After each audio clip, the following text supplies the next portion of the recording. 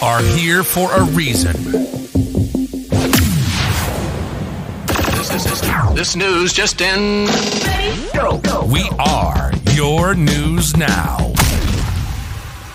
Right On Radio.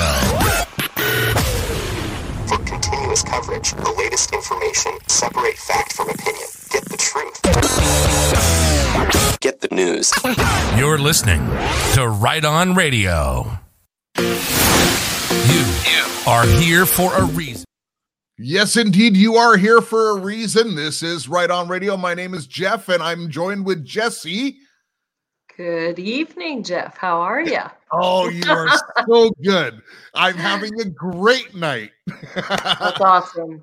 And welcome to the broadcast. The tagline of the broadcast is, of course, live right in the real world. And today we are going to be addressing a very real issue that has to do with many of your lives. Of course, we are going to talk about the 501c3 and the current status of the church today. And you are going to be pleased to know that we are joined by one of our favorite family members here of Right On Radio, and that is, of course, Jesse. Announce who it is. Cisco Wheeler. Woohoo! Yes. Cisco is with us. It's always a celebration. Now, unfortunately, we're having trouble getting Cisco's camera going, and so you may not be able to see her beautiful face today, but the love will still emanate from her as it always does, and she has a beautiful thing to get us kicked off with the show. But right before we get into it, I just want to knock off a couple quick things. First of all, I had announced that on our rightonu.com platform, of course, we have some freebies on there and everything, but we also have some courses. The Creating Wealth through Stewardship course currently has a coupon that goes till January 31st. It saves you $300. So that the coupon is called Multiply. It's in the description. You'll need to do that before the end of the month when it expires, and only people who have taken the Creating Wealth course will qualify for the real estate investing course that I'm going to give. So very important. Also, Dominion and Authority by Jesse. The thing has been on fire. I understand there might even be some additions coming to that course, Jesse. And yes, the coupon war is valid again until January 31st. So right on you. If you haven't taken advantage of those courses, please do. Plus, there are some freebies up there as well. The Bug Out Bag by the Military Analyst and Barron Trump's Underground Adventures, which is kind of like a time travel thing. By the way, speaking of time travel, Jesse, that show we did with the Military Analyst yesterday on Podbean exclusives every Wednesday was mind-blowing yesterday. That was totally mind-blowing. For me, it was validating and confirming of a lot of things. Many locations he mentioned were areas that I was aware of. So, he talks a little bit about the operational overview of the gates. So it was very interesting, right on. He's got such great information, and I can confirm, the majority of what he says. So very interesting. Yeah, and he doesn't necessarily come from the faith perspective that we do. Right. He's more coming from, the information. The military perspective. The military perspective, and the military, a lot of it is Brotherhood controlled, of course. That's right. But it's wonderful to get out those points of view, and it confirms and gives us a different angle to look at things. So I think it's important for people to remember that, one of my main goals with my ministry, Illuminate the Darkness, is to bring forward the truth about how our government has been exploiting not only children, but the military through these government experiments and projects. So, he really is giving firsthand testimony of these exact things that I've been fighting our country, on behalf of those who have served. And so, there's no better source to get it from. He's, considered very top in this system, and we'll say military system with this. And so, the information he's given you is, you're not going to get it from a better source. So yeah, it really has been good. And by the way, speaking of Podbean exclusives, Friday, that's tomorrow, from tonight's show, will be a Podbean exclusive again. We're going to be doing it at 1 p.m. on Eastern Standard Time, and we're going to actually decode President Trump's speech from a few days ago. Can we give a teaser on that, Jeff, or no? Not yet. There's so many notes I have for this. Well, I'll give you a teaser. At the bottom of the screen, I had a great. Oh, you want to give the tease? I totally wanted to give the tease. I mean, he takes off that hat and does his little wispy hair thing. I think he uses that great purple shampoo that I like. That's right. And by the way, it's just the bottle. The actual shampoo is not purple. I use the blue, just so you know. I have beautiful hair as well, Jesse. So funny. I'm looking forward where to do you show, get the shampoo? It's at mylibertystand.com. Listen, it's time to switch your spending habits. And actually, I've got some numbers. If there's 80 million patriots essentially in the movement, okay, if 10% of them switched our average shopping, and this is just consumer goods, like stuff that you use every day, household goods, healthy snacks, things like that. If 10% of that 80 million just in the US alone switched their shopping away from the cabal stores, away from the caustic, totally bad chemical crap that they're giving you, did you know we could take $90 billion out of their pockets each year? Just 10% of us. That's a lot. So do your part, folks. Go to mylibertystand.com, and one of your fellow listeners, not a professional salesperson, it's no sales pitch, it's just a concierge walk through the store, because that's the way that this family-run business, North American jobs, Canada and US, is run. They believe in running an old-fashioned way, and that is person to person. So they will do that. Also, just a quick announcement. Join our Telegram channels. We have our Sing and Pour prayer celebration on Telegram every Saturday at 8 p.m. But we also, and I want to be really clear, listen to this. If you're chatting in the chat right now, stop and listen. Stop chatting and listen. We have several channels on Telegram, and many of you do not know how they work, and you're giving our admins extra work.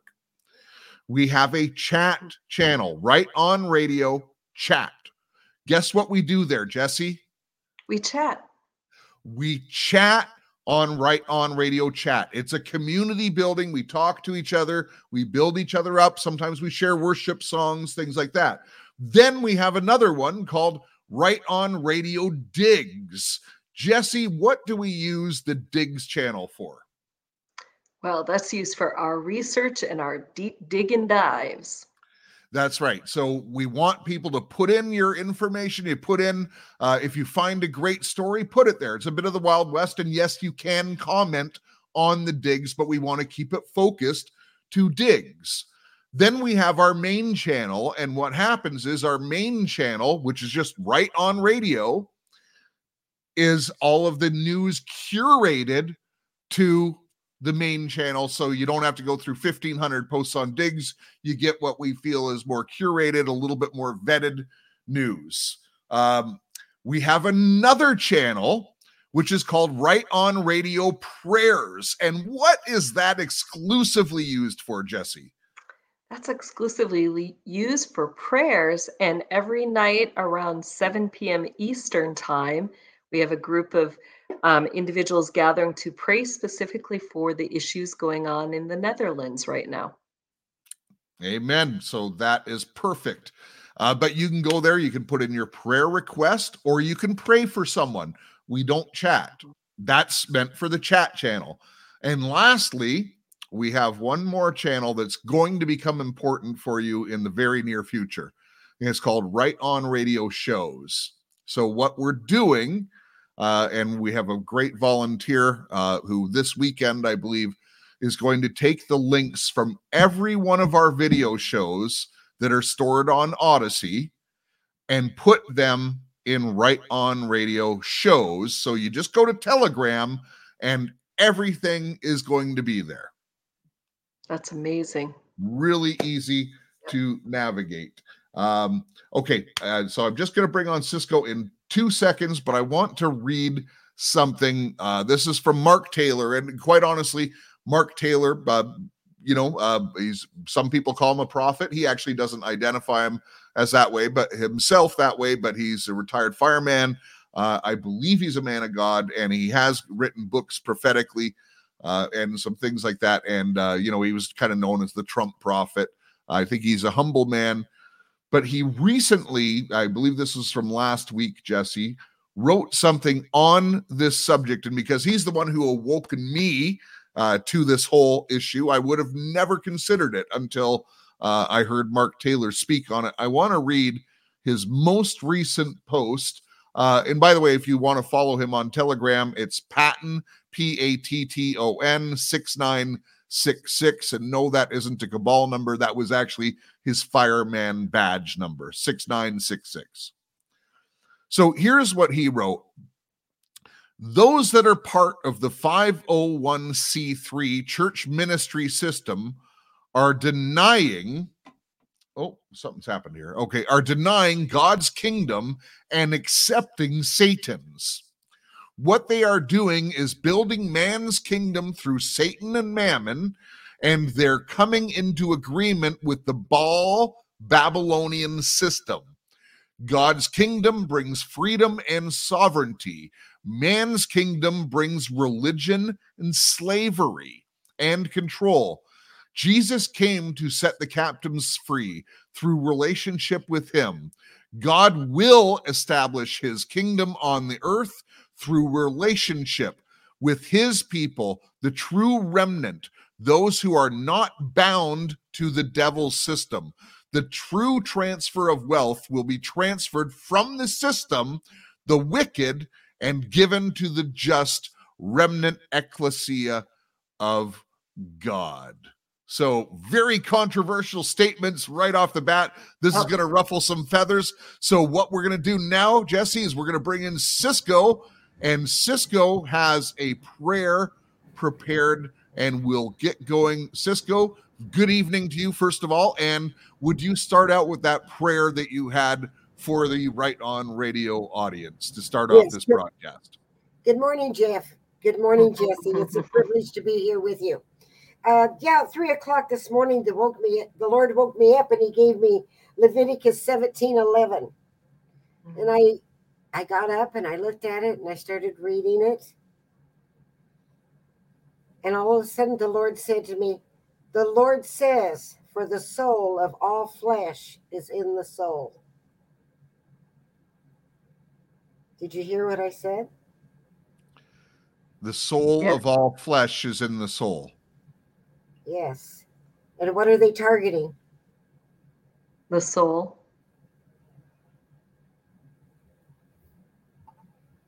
I think they target the flesh too, and the spirit. Yes, and in Isaiah 53:12, God talks about how he poured his soul out at Calvary.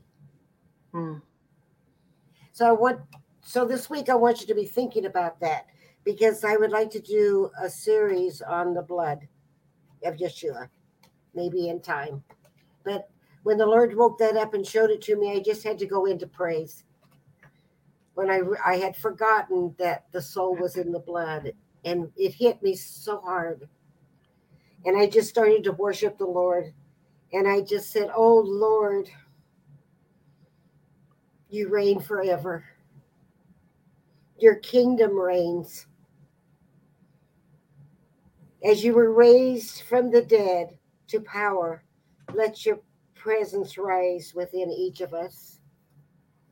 Clothe us, Lord, in your glory, and draw us by your grace, and let the glory of your presence fill our temple. And I say again, our Lord reigns. He is seated on his throne. He's clothed in glory and exalted high. The train of his robe fills the temple, and the angels encircle around about him, and they cry, "You are holy. Oh, so holy. You are holy, Lord of all. We cry unto you. You are holy. You are holy." And today, we ask the Lord to fill our temple with his glory as we give him reverence for his word, for his love, for Calvary. And we acknowledge him to be King and Lord over our lives. And may we be blessed by the Lord's embrace as we give him glory and praise and honor. And Lord, I pray that your presence fills our hearts. And Lord, give us eyes to see and ears to hear what is being said today, that you might be glorified in all that we do and in all that we say. May we walk in the glory of your presence. And that is my prayer for us, for all of us. Because we each stand for every word that proceeds out of our mouth. We stand before the most holy God. We cannot take lightly what God wants to share with us today, because your soul depends on knowing truth. You may not like it, and it may upset you, and you may not even totally understand what we're saying, but I ask you, pray. And if you're in a church where you come under the authority of a minister that is sitting under the 501c3, get out. And before this broadcast is over, you'll understand why. Well, amen, Cisco. What a powerful prayer that was indeed. And I wasn't asked to do this. I want to be really clear about that. But if you join Cisco's Patreon, that's the sort of content that she puts out all the time, along with some intel from time to time. But most of it is really lifting up people and bringing you into a deeper relationship with Christ. And one of the things that Cisco had said just before getting into the prayer, which is something maybe I didn't even really put one and one together. Maybe you, before we get into the 501c3 thing, what you said, Cisco, is the soul is in the blood. Yes. Tell me more about that.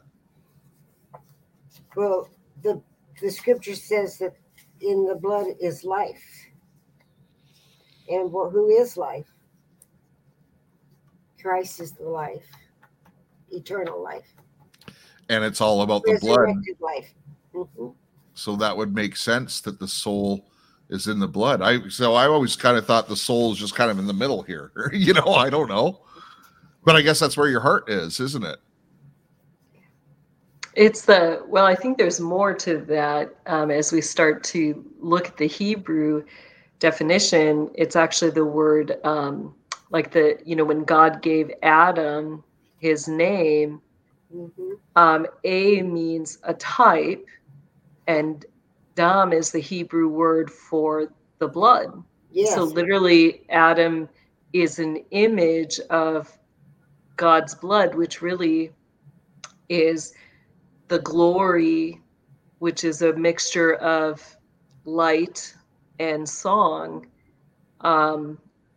And so when you look at that, I mean, Jeff, that's something we've been breaking down, looking at the song within the blood. And all of that is that imagery that we've been talking about. Yeah. Wow. Off air. And so very powerful that, yes, the But where I was going with that is think about our current day. What do we put to control the flow of a river? We put a dam. And so think about that. If the blood actually is that control of the flow of the living water, it's all interconnected. Yeah. So. Beautifully said, Jesse. Beautifully said. Oh, and by the way, so before I get into it, I do want to do this. And if you have not bought the book "Behold a White Horse" by Cisco Wheeler, you're missing out on one of the biggest intel drops in history. Honestly, it's not an easy read. It's a thick book. It's small print, but I'm telling you, the depth of that goes into the detail, it will solve many of the mysteries that have not been able to put together. So definitely a recommendation, Behold a White Horse, and you can get that on Amazon and other publishing places. So Cisco, you heard the opening statement that I read from Mark Taylor in regard to the 501c3. What did you think of that statement, first of all? It's 100% on. That is truth at its very root. At its very root. And today, as we continue to talk about the American churches and how we are reaping the harvest of their sin because of 501c3, because of this corporation, we're going to ask the Lord to take the axe to the root of it. Yeah. So, and if you wouldn't mind define for people what the sin in that is. I will discuss that. But before I do that, I want to lay a little, I will, Jesse. I'm going to give a little foundation as to how I set this out so that you can understand what's happened in the churches. I think you need to understand how the churches have slipped. They no longer know the true living word of God. They cover it. They mask it. So I'm just going to share this with you. And actually, just real quick before you do, Cisco, I just realized that not everyone is familiar with the term 501c3. Right.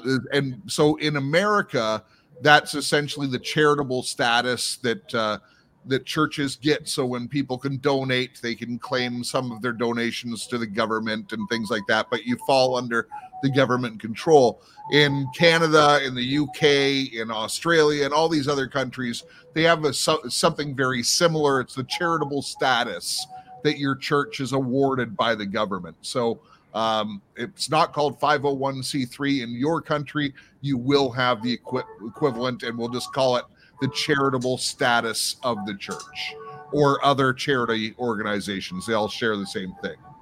Yes. Is music coming through on your side, Cisco? That was my clock.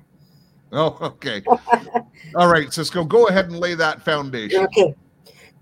The majority of the churches in America, they have abandoned their struggle between good and evil. And slowly the people in this country have began to attribute their blessings not so much to God, but to man. For many, God was put in the back seat of the churches, and man exhorted himself as God. And you'll see this as we go forward. Many people, they would draw themselves in materialism. It became very important. Self-centeredness.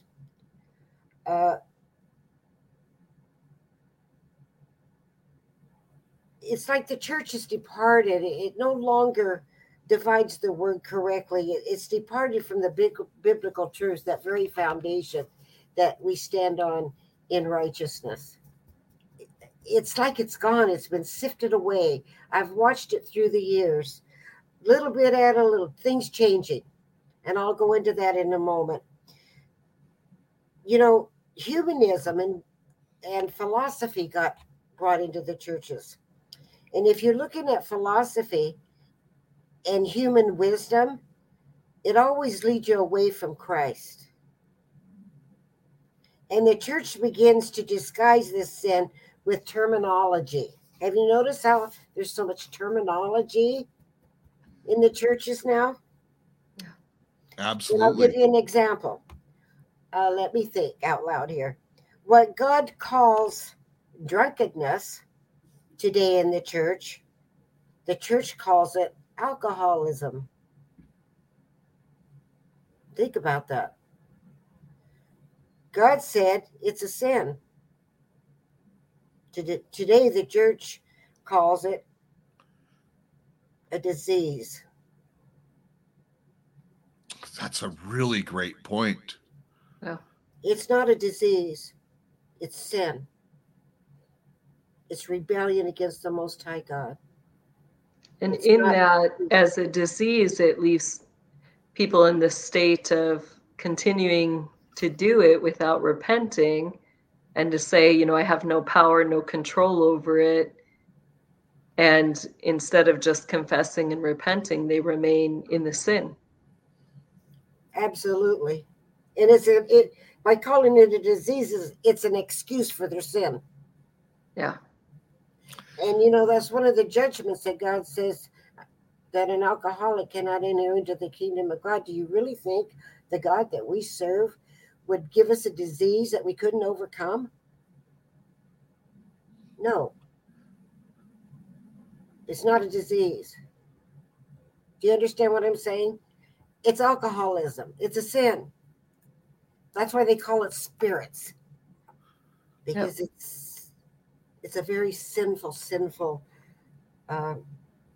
soul sin. It is a soul Okay, sin. but hold on a second.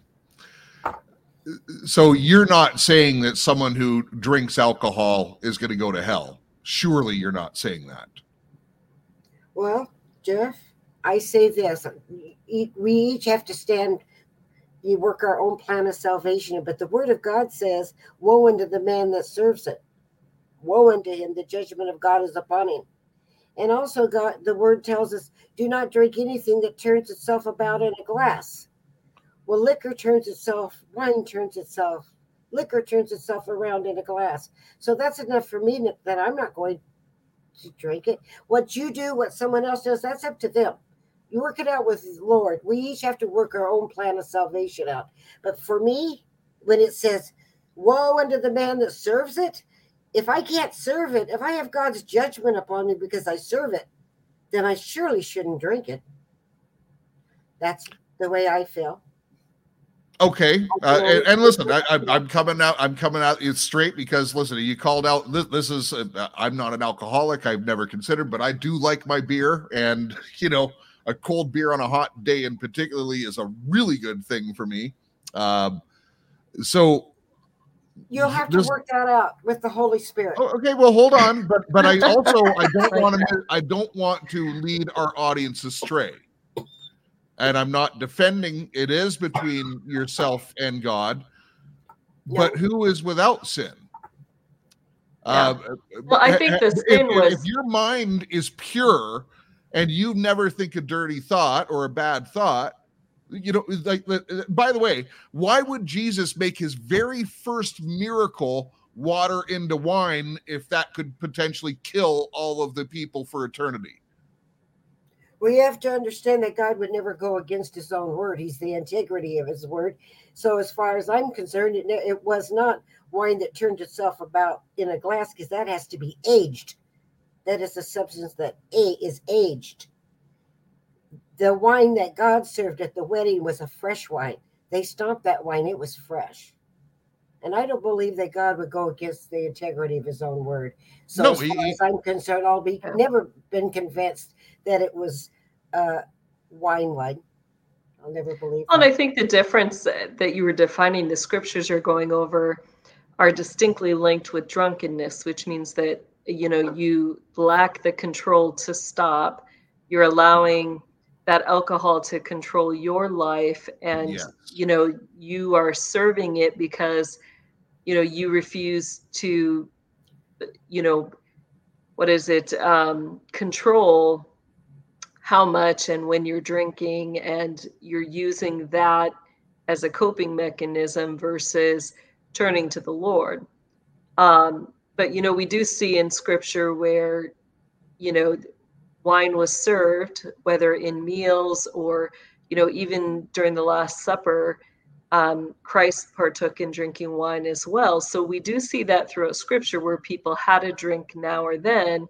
The defining line is, is it just a glass that they're having and they're able to control? They're not, using that as a means to, as a substitute or as a vice instead of turning to the Lord. And I agree with that 100%. And I think the really the dividing line is, does it control you or do you control it? Really. And if it controls you, it becomes that substitute where you go to that vice instead of to God. And also then you have controlling spirits in your life. And I agree with Cisco. It is spirits. That's why they're called that. However, if, I don't think that there's condemnation in having a drink or anything like that. So I don't want our audience to feel condemned if they do enjoy a beverage or two. Well, what's interesting. I'm sorry, Jesse. Oh, I was just going to say what's interesting with your point there is that many, of the foundational churches like the Greek Orthodox, the Catholic, they've remained serving, wine during communion. However, the newer churches have gone to grape juice. So that was interesting about the wine, or if it turns in the glass, and just thinking about the implications of that as the church has made some of those changes or adjustments even in communion. That's interesting. Yes. And I also want to say, I can only speak for myself, because for me to drink alcohol in any way, shape, or form is wrong for me. And the reason I am so strong on the issue is because I come from a family that has roots of alcoholism. Mm-hmm. And I am seeing the sin of alcohol in my own family. Yeah. And for me to open that door before my children, my grandchildren, my friends, when I have seen what it has done, tore my family apart, tore other families apart, I see the abomination of it. And I'm responsible before the Lord. Do not open the door. I remember my grandmother saying to me when I was young, honey, don't forget, it's the first drink that makes you an alcoholic. It's the first drug that you take that opens the door to drug addiction. Remember, alcohol is a spirit. And every time you drink of that, you're taking a chance. Yeah. Taking a chance spiritually. That's good advice. Don't open the door. And so that's why I stand so harshly on it, is because I have to stand before God. I don't want to stand before the God knowing that I come from a family that has a history of alcoholism. And I said, that's okay, kids. So-and-so down here, so he was a drunk and he dropped dead in the street. So what? He was just a drunk. But that's all right. You can have a bottle of wine. That's all right. You can go get a shot of whiskey. That's okay with me.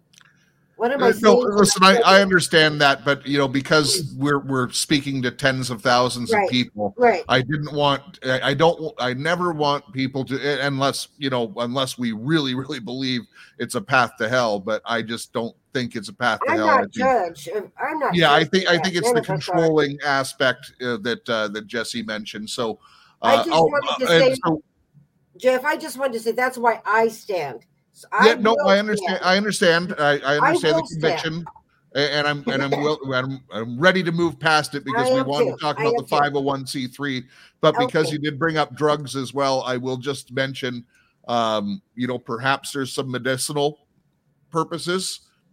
I'm not going to be the judge, but I do know that also there is sorcery involved in drugs. So there's a caution to be made with that as well. So let's carry on with the 501c3. Okay. Where was I? Okay. What God calls sodomy, the church calls being gay. God calls it perversion. See how the church has twisted it? It's an You're right. And gay abomination. means happy, of course, which Uh-huh. is a real perversion of the word. But yes, you're right. God calls it sodomy. Yeah, and the church calls it an altered lifestyle, if I remember correctly. Yeah, and it's also strange flesh in the Bible. Uh-huh. And it's, what did you say, Jeff? Strange flesh. Oh, I've never heard that term. And they have another way of covering lying or cheating or stealing. And I've heard this myself in the pulpit. And I'm going, wait a minute, what happened to righteousness? I mean, let's call it what it is. It's sin. And the pastor I heard say it, he said, well, people that lie and they cheat and they steal, they have a problem. But let's just call it the abnormal social behavior. That's a good one. And I'm going, whoa. So our churches, for the most part, well, I don't know if I it's the whitewashing. They want to say. They want to put a whitewashed cover over it that makes it look like something else, like that it's meant to be there. It's part of the wall decoration and coloring. It's okay to be there, and they cover up things that, the Lord has said, hey, this is sin. It breaks down the wall. It puts a huge hole in the wall so the enemy can come into the camp, and they just put that whitewash over there and are like, everything's fine. There's nothing to worry about. And so what is the relevance of these things that Cisco is bringing up? Relevant? First of all, it's because a lot of churches will not discuss these things. They will not call being gay sodomy. And by the way, God doesn't hate the people. He hates the act. Okay. And we're the same way. They don't call, alcohol, their drunkenness, alcoholism. Or they, you know what I mean? They don't come out against abortion because they might, first of all, if you go against what you could lose your charitable status. Right. So that's why, and plus you don't fundraise as well, because there might be, in fact, I'm sure in almost every congregation, there's a woman who's had an abortion or is thinking about it, and, they don't want to offend that person. Yeah, that's true. Well, the reason why what I'm saying is so important is I'm wanting you to get an eye to be able to see what has happened to our churches because of 501c3. That covering, remember, we're no greater than the hand that rules over you. We're no greater than the man in the pulpit that leads us, the teacher that is teaching us. So I want to go on because can the blind lead the blind? Can the blind lead the blind? No. Can the sick heal the sick?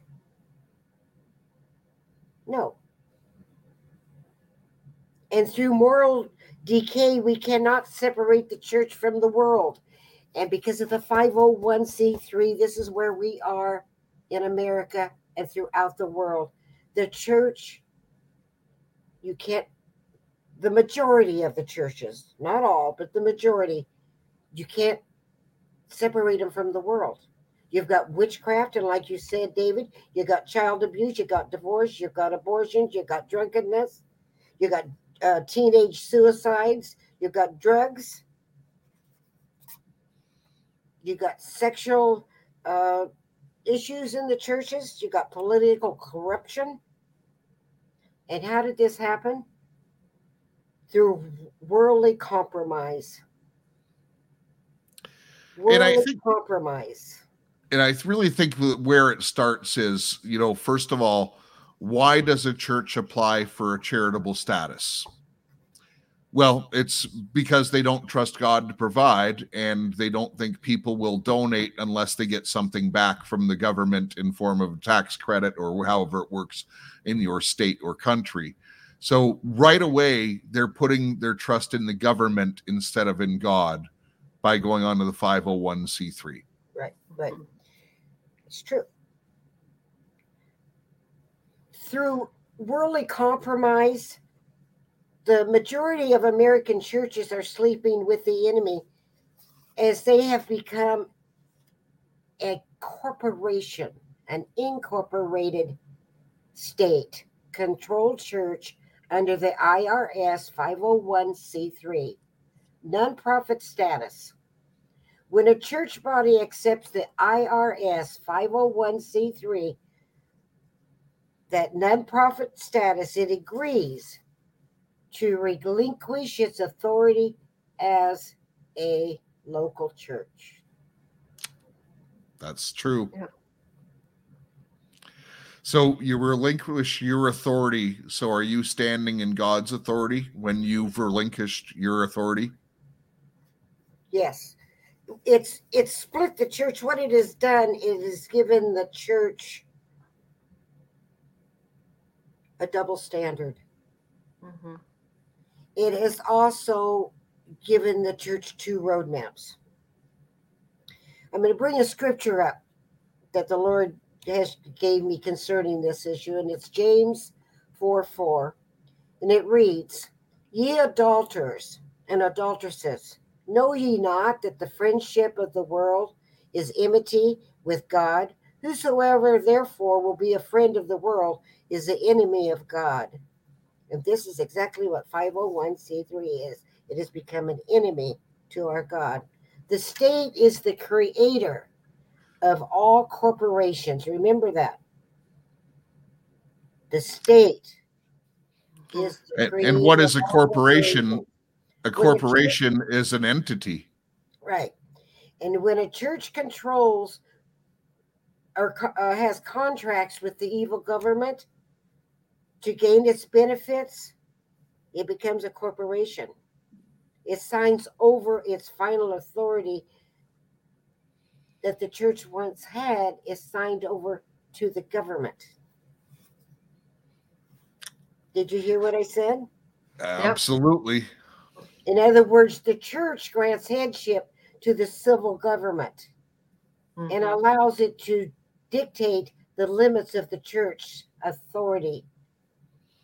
In other words, from that point, the government can tell the church how to function. It becomes And I believe, go ahead, Jason. As we define civil government, that it's not the constitutional government of we the people. It's actually under the headship of the Corporation of America. Yes, absolutely. Right on, Jesse. You're both which is right the on. maritime law, which is where the beast comes out of the sea in Revelation 13. It's all under the beast control system, the Baal control system, and Mammon. Yeah. Well, see, the boundary, people need to understand is the boundary, the very foundation within the church itself, it shifts. There's a shift taking place.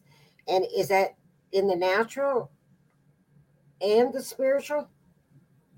That's my question. Is that in the natural and the spiritual? The shift? So what shift are you talking about? There's a shift within the very foundation of the churches. There's a shift that takes place when you come under the authority, of a 501c3, there's a shift within the very foundation of your church. Yeah.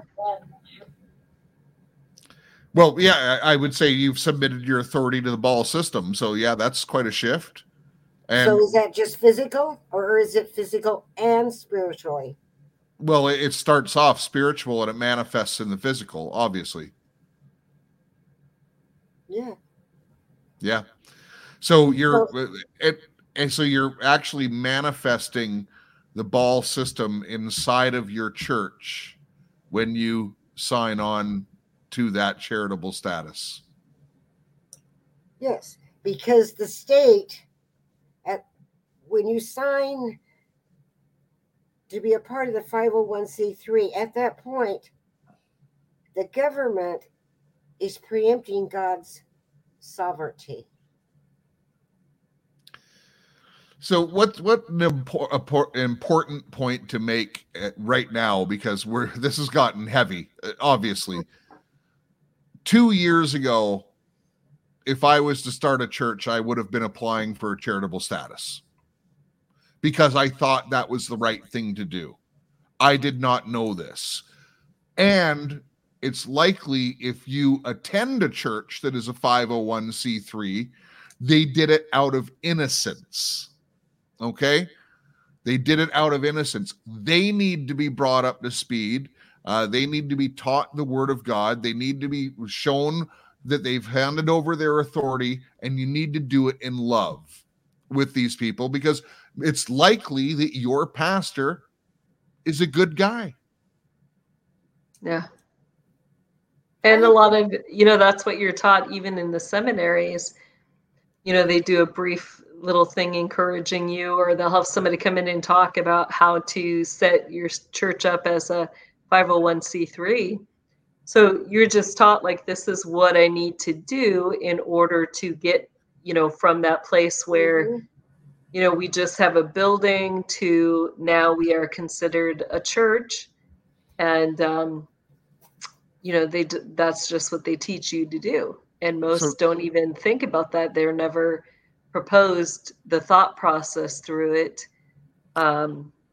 That's right. It just seems natural. And of course, you've seen that all of your life. But let me ask you one other thing, Jesse, just a curious point, because I want to get to this part in the conversation. Do they teach you about the best ways to collect money in the church?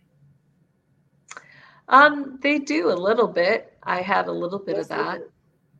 Yeah. We do. All right. So let's go back to Cisco's notes, and I'm going to come back to fundraising, because I have a lot to say on it, being someone who has studied this subject more, not the 501c3, but certainly the relationship of mammon and money. Mm-hmm. Within the 501c3, within this corporation,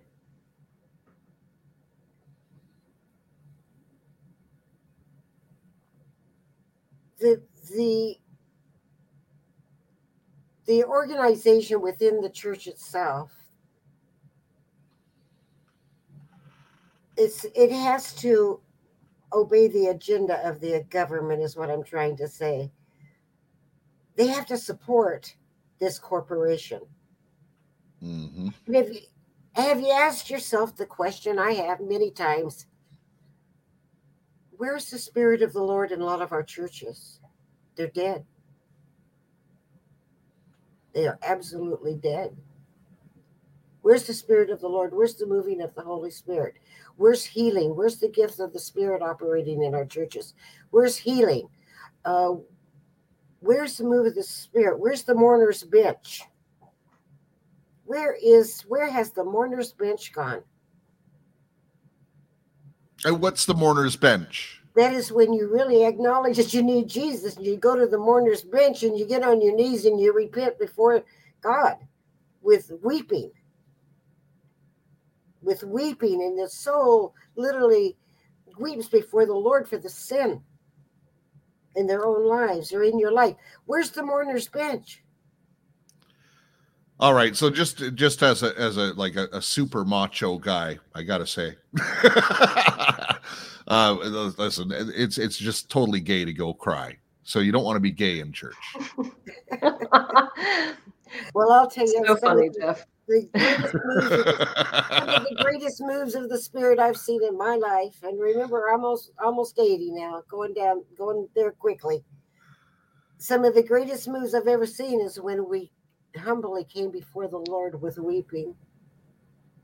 Yeah, that's something, back, and this was years ago, they used to have to make a place because people would be so moved by the Spirit of Yes. God Yes. that they had to control where those people went, because their natural instinct was to, all gather at the front. And usually once you had one, you would have several.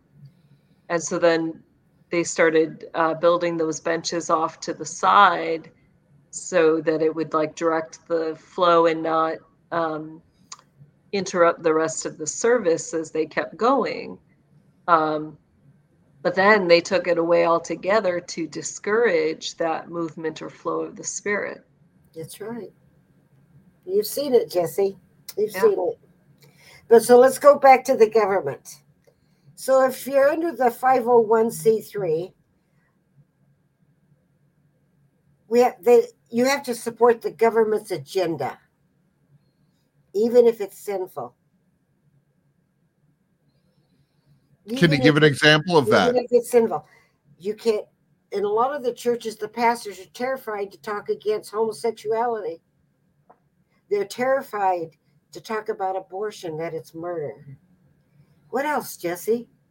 What else, Jeff? They take the blood scriptures. I think even with the, the current situations, we'll just call it, with the, the jabby jabber incidents going on, as mandates were coming out, churches were among businesses that were directed, and it was dictated to them how they needed to operate at those times. So, if they were told they were in areas that they needed to shut their doors, they had to shut their doors because of that control.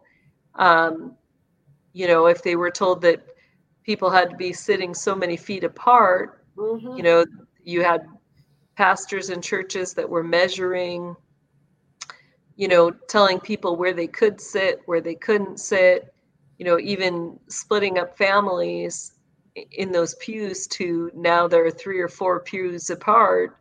And, some of the churches had to cycle people. So it was like, okay, we'll extend our service, but, all the families with these last names, you come at this time, and then the rest of you come at this time. And they had to accommodate those mandates and regulations. And don't forget to come and sing praises to the Lord with your face diaper on. Right? Yep. In other words, what you're saying is the churches have reached a place where they have to support the policies of the government. Whatever the government says, they will do. Yeah. And the truth is, that the religious organizations are structured to serve 2 masters. Yeah. There's actually a great story by Dimitri Duduman. He was a Romanian pastor. Yes. So this was before, our time, but he and his church were gathering, and they had soldiers that came in and literally, they had weapons, and they told people in the congregation, like, you have like the next 2 minutes to leave. And if not, we're going to lock and chain lock this door, and anybody remaining is going to be shot and killed. And so, you had this mass exodus of people from the church. And then those soldiers chained those doors shut. Now, this is the power of God, because, Dimitri and everybody who stayed, they didn't know what to expect. They were expecting that, hey, in that moment, they're going to die. And instead, the soldiers put down their guns and said, okay, now we can worship. All the traitors are out. So they actually, were Christian soldiers. And that was their way of making sure there wasn't any infiltrators in the group. So kind of a funny story, but we're kind of getting to that point, where, you don't know who will betray you and who's working, under the scenes for the system. And beautiful, Jesse. So I guess we're back to the corporate church. I asked this question, and I talked to the Lord about it. I said, Lord, has the church lost its first love? To bend a knee to evil government operating outside of the church's original perimeters. At one time, as a young woman, there was a standard within the churches. There was a perimeter in which you stood solid on that foundation.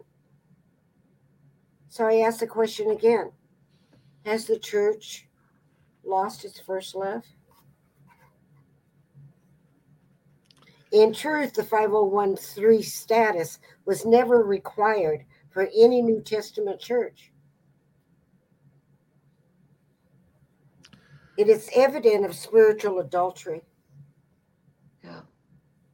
It's a product of adulterous faith in human government. It is adultery. That's powerful, and I believe that to be 100% true as And well. I believe, humbly, I come before all of you, and I know it's harsh, but it's true. The church actually has become a state of harlots.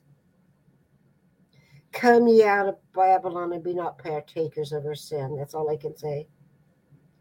Come out of Babylon, be not partakers of her sin.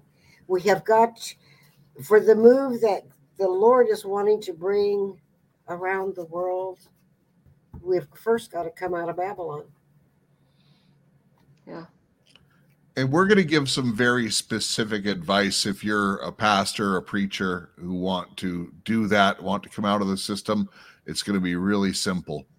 So hang on, because we're going to give you some solutions as we come to the end. But let me just ask if this describes your church that you go to.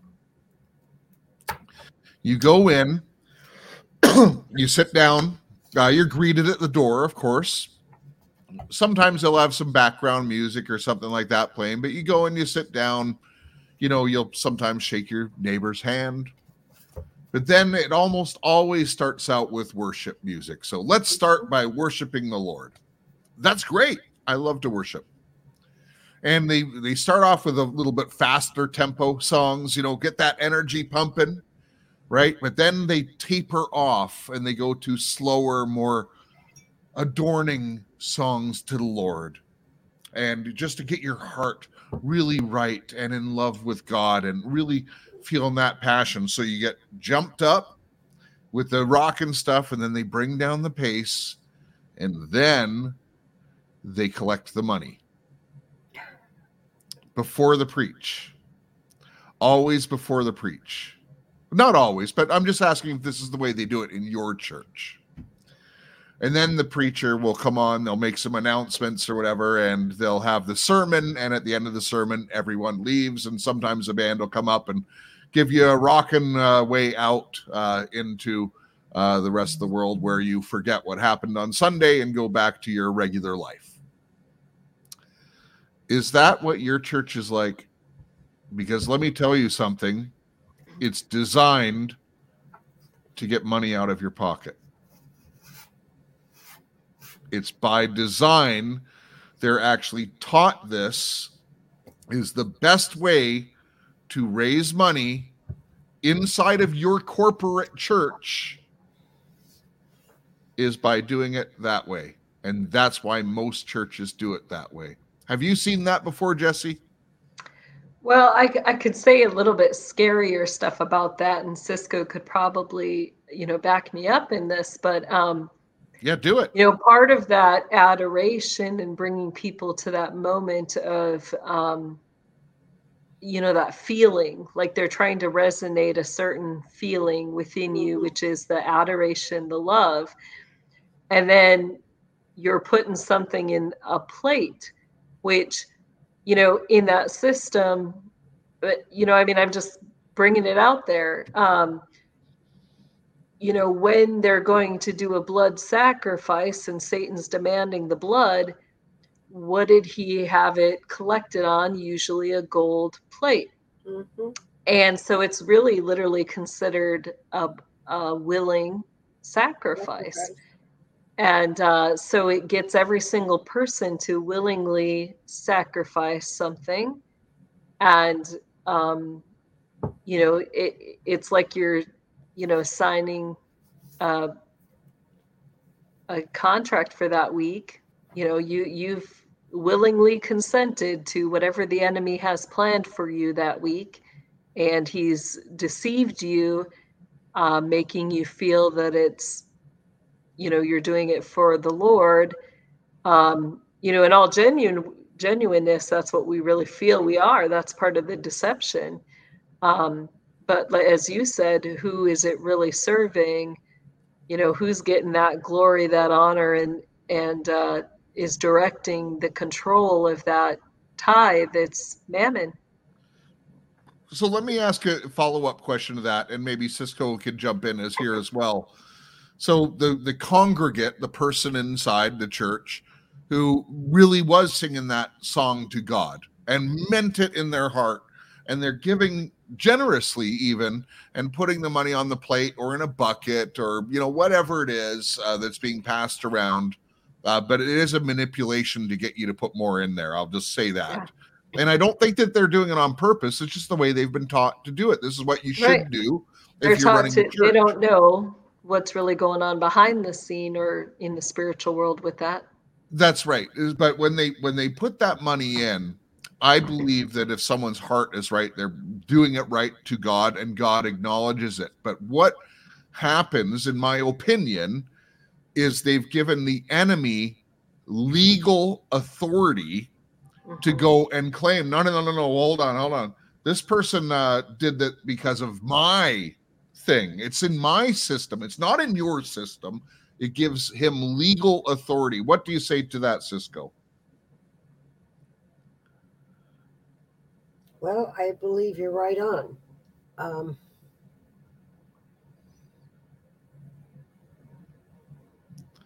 That means that Lucifer can go argue in the courts and say, hey, I want to do this over this congregation because they're absolutely agreeing. Okay.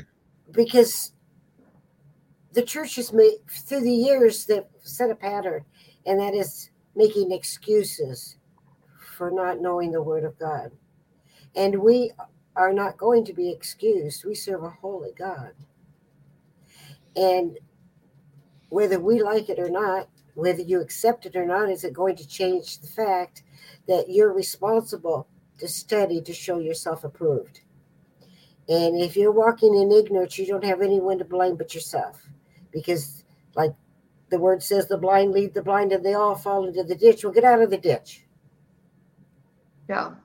And so it really affects like the blessings and absolutely. Definitely the authority, because as the Spirit of God, is desiring to move within the hearts of that congregation and those people, and to send them forth with the power of the gospel, as well as the miracles, the miracles that revolve in healing, raising the dead, cleansing the lepers, and casting out the evil spirits out of territories. So, God's desiring to raise up that army, to put them in their armor and send them out. And then, as the enemy's fighting, he's saying, but Lord, you've given free will. That's above all, you've given them free will. And look, all of them, they're all putting their consent into that tithe. And, they're all willingly submitting themselves under that authority of Mammon, and the Lord will permit that to continue. He says that there's a point, because he does expect us to know these things. He expects us to be in his word. And here's what it comes down to. Every day we have a choice. Yes. And so if we're not in his word, we can't just say, well, I didn't know God. Mm-hmm. God says, but I gave you my word. Mm-hmm. Yeah. You are the one who refused to open it up. You're the one who refused to read my word and allow me to teach you. You sought all these other teachers. You sought all these other people to counsel you in issues and things that in your life. Did you come to me? Did you ask me to reveal to you the truth? You didn't. You did not. And he says, he outright confronts Israel on that you did not seek my counsel. And then what happens, people are complaining because they're under attack, and because, all these things are happening within the church. And who's really responsible? Is it God? No, it's us, because we failed to be in his word. When we're not in the word, we cannot live out our faith. And when we're not living by faith, we're not living by the Spirit of God, which is freely given in abundance. Yes. So the question is why? And the hard answer to that is because we love sin more than we love God. We would rather be spending our time enjoying the things that feed our flesh than going through the discipline of stewarding the spiritual things. Yeah. Taking up our authority. It's not an easy job. Yeah. And that's the truth of the matter that every individual has to face. That it's not our pastor's fault. It's not our deacons or our board of directors' fault. It's your fault. Mm-hmm. Each one of us is responsible. And when are we going to take that responsibility? When are we going to say, okay, Lord, it starts with me. I'm confessing my sin. And the confession starts all the way at, Lord, forgive me for refusing to be in your word every day. Forgive me for refusing to come into your presence. That's where it starts. So true. Yeah, so true. While you were talking, it reminded me of something about 25 years ago. 3:00 in the morning, somebody's pounding on the door, and I go down and open the door, and a man standing at the door, and he said, "Are you Cisco?" And I said, "Yes." He says, "Can I please come in?" I said, "What's wrong?" He says, "I'm fleeing for my life." And I says, "Well, what's happened?" He said, "Well, I just went to a big conference where all the ministers around the United States had gathered together, and we were told to take an oath. We had to take an oath to the 501c3. And that oath was that when things start to break down, that we have to tell our congregation that we have to be obedient to our government." And there was only, out of thousands of ministers that were in this stadium, there was only a handful of us that did not take the oath. And they had to flee. Yeah, they had to flee for their lives for not taking it. Right. And over the years, I did lose contact with him and the other ministers, but they were terrified because they were threatened. You take the oath and we'll find you. We'll hunt you down. And that's because these ministers had taken that 501 and they were loyal to their oath. They're going to obey what the government tells them to do. Well, they sign a contract saying that they will as well. They actually sign a contract. Yes, they do. Yeah. So we're entering a time, we've got to come out of Babylon. I want to walk, or I want to be in that place where I hear the voice of God. I don't want anything to cover or to be able to take away from the move of the Spirit in my own life, in your life, in each of our lives. We have to be able to hear what the Spirit is saying to us. And when you sit under a false gospel and a false anointing, you lose that beautiful covering that the Holy Spirit gives you through the plan of salvation. So just because we're running out of time here, Cisco, what should and again, we're not coming against the people. If you're in a church like that and you did not know this, if your pastor is leading the church and he did not know this, and that is quite likely that they did not know this, because we're just experiencing and understanding these things now as a society. But Cisco, what should that congregate do, and what should the pastor or head of the church do? It's going to have to start with the headquarters. Every church has a headquarters. And those within the headquarters that are govern over the churches, they need to repent. And then they need to pass that repentance down to the preachers and to the ministers and to the leaders within the church, and then it needs to go to the congregation. This nation needs to repent. And only after they've repented can there really be a move of the Holy Spirit. But it starts with repentance. So if I'm just a church attendee who's listening to this broadcast, do I approach church leadership with this information, or do I just simply leave? Well, I think that it could be brought to the leadership with love and, with love. I believe it could. When you bring the word of God to someone, you are not responsible for how they respond. You're only responsible for bringing truth. You're not responsible for how they respond. So if the Lord moves in your spirit that you should go talk to your pastor, do it with love and tell him what's on your heart and let the Lord work it out in his life. Because many of them are never going to change. They're not going to change. So what I say too, I believe home meetings are going to become a very, very important part of the movement within the movement of the Holy Spirit that is coming. And I believe it is coming, but I don't believe it's going to be through the front door of most of the churches. I believe it's going to be a few here and a few there, and a few here and a few there. As we learn to be servants unto God, we first have to be servants. And when you're under this 501c3, you are no longer a servant. Christ was a servant to mankind. You become a slave. So the church has really gone from being a servant, or from being a servant to mankind, to slavery. Bondage. It's a bondage. It is a bondage. All part of the elaborate scheme that it goes back hundreds and years, and that's how they've got the pulpit. One of the ways they've got the pulpit. That's how they've got every institution out there. So Jesse, we're just about out of time. Final thoughts from you, and then I'm going to wrap us up. Absolutely. I would encourage people, if you're a member of the church and you're hearing this, start to pray over it. Ask the Lord to direct your path, to give you the words, to bring this information forward to your pastors or your leadership.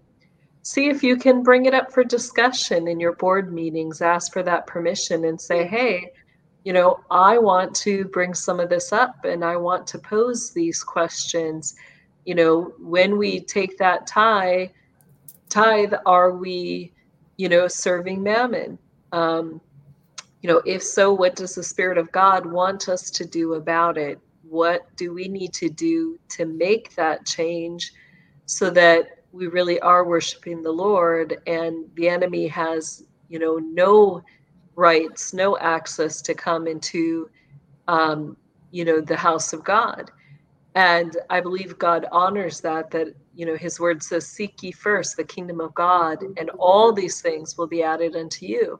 So that's the place where it starts, is that seeking and doing that together as the body of Christ. And, I think then reaching out, if you're a pastor, start reaching out to other pastors in your area and, again, seek the Lord together.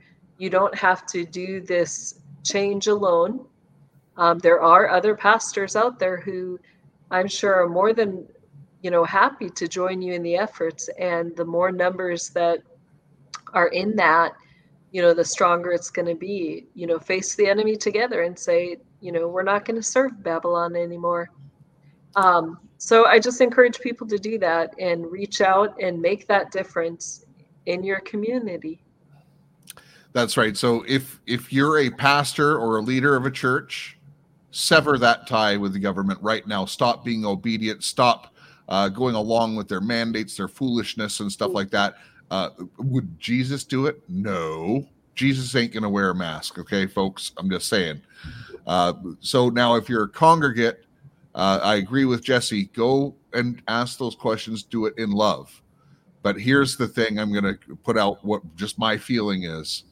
Most of the time, you will not be received. And if that's the case, shake the dust from your feet as you walk away.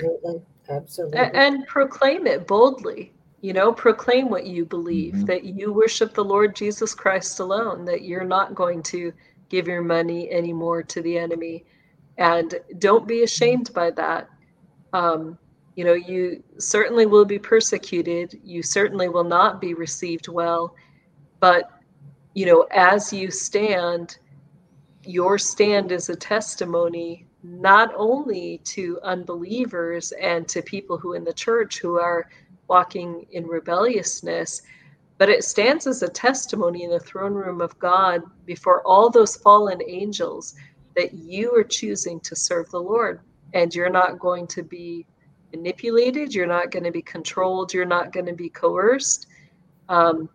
You're choosing just the Lord. Amen. And I guess just one of the final thoughts is, well, first of all, one question that comes up often is Jesse's illuminatethedarkness.com, a 501c3. Jesse, put that to rest. Oh, no, we are not. So that's right. Yeah. So, and neither is Cisco's Patreon, neither is she as a book. Jesse's books are not under a 501c3. Right On Radio is not under a 501c3. And I just want to make a point. And I guess one of the things is the very first church when I was saved, and, if anyone hears my testimony, I actually went into that church with the intent to burn it down, literally burn it down. I wanted to call them hypocrites and walk out and burn down the country church. That's a true story. However, I went in there, I was loved and everything, and they'd never, ever passed around a plate, never, ever asked for donations or anything like that. They would mention it the odd time if there's a new member because people would want to know, how do I give? And they just had a little box at the back. Okay? Yeah. But they trusted God for their provision in all things. They trusted God. They didn't do manipulative ways of getting you to put more money in the box or anything. And I'm thankful for that, because if I had gone into a church and had done that, I would have called them hypocrites and probably, done some awful things, because I was an awful person at that period of time. I want to make the point to say all this. Some of you consider Right On Radio your ministry. Some of you really subscribe to what Cisco's doing, what Jesse does on her Patreon as well. They really work it. Myself, I have a patron program. I don't work it. I figure I put out a lot of information and I put in all the hours after hours to get these broadcasts up. But we never have come to you and said, hey, give us the Lord's tithe. We've never come to you. Some people, I understand, might choose to do that.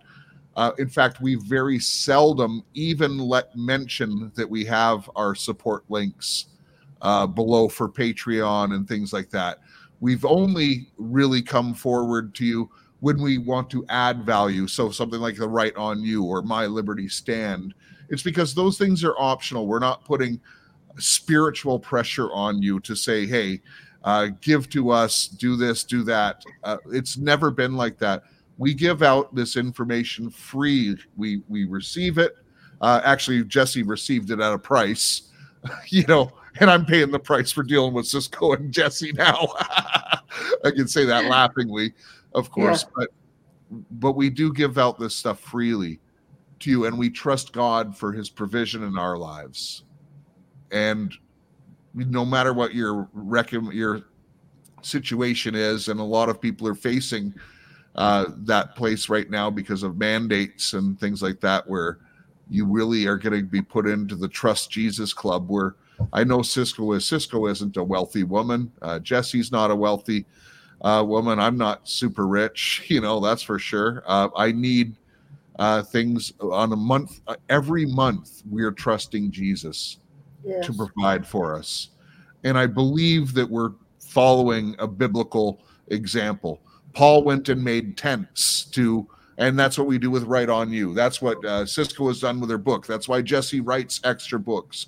It's to give you something of value beyond that, but it's not demanding or trying to manipulate you into supporting us. So I hope I put that in a concise way. Any thoughts on my final statements there, Jesse or Cisco? No, we can let those stand. So, did you agree with it? I agree. I did, yeah. Yes, I agree. We work to, it's not just even, just simply writing a book or things like that. Both Cisco and I, those books or even the materials that we put out weekly on our Patreons, which are, meant to facilitate spiritual formation and growth. That comes out of a lot of time in prayer and time with the Lord, a lot of time in His Word. And so, we're giving to people out of our own personal time with the Lord and sharing what He's doing. And, so it's not like I guess I just want to say, what you're getting is our walk with God. We're being vulnerable and sharing that with people. And your even these shows yeah. are the same thing, that it comes out of our walk with God and what God puts on our heart. And it's a hard place to be, laying your spiritual life bare before everybody in the world, Yes. And just as a proof that this is not all about the money. So I wrote a book in 2018, late 2018. It actually won the Transformational Book of the Year award. I've sold thousands of copies off the side of the stage and things like that. I have never once advertised my book. Now, it's based on all godly principles, but it's meant for a general audience. And I did not want to subtract away from our mission here on this. But I might just make it available soon to some people. Well, you mentioned once a long time ago, I still haven't forgotten that you are on a magazine cover because of that. I still would love to see that cover someday. Yeah. Well, so I was on the cover for it wasn't because of the book. It was because of a business that I was doing at the time. But yeah, I've never advertised the book. One day I'll make it available to write on you students or something like that, because it is quite a good book and it is life-changing. But I never wanted to distract from the message. So, hey, listen, in the meantime, remember, love your God, love your family, love your neighbor, and make a difference in your community. Please support Cisco's Patreon, and the links are all for Jesse and I are in the description. Thank you. God bless.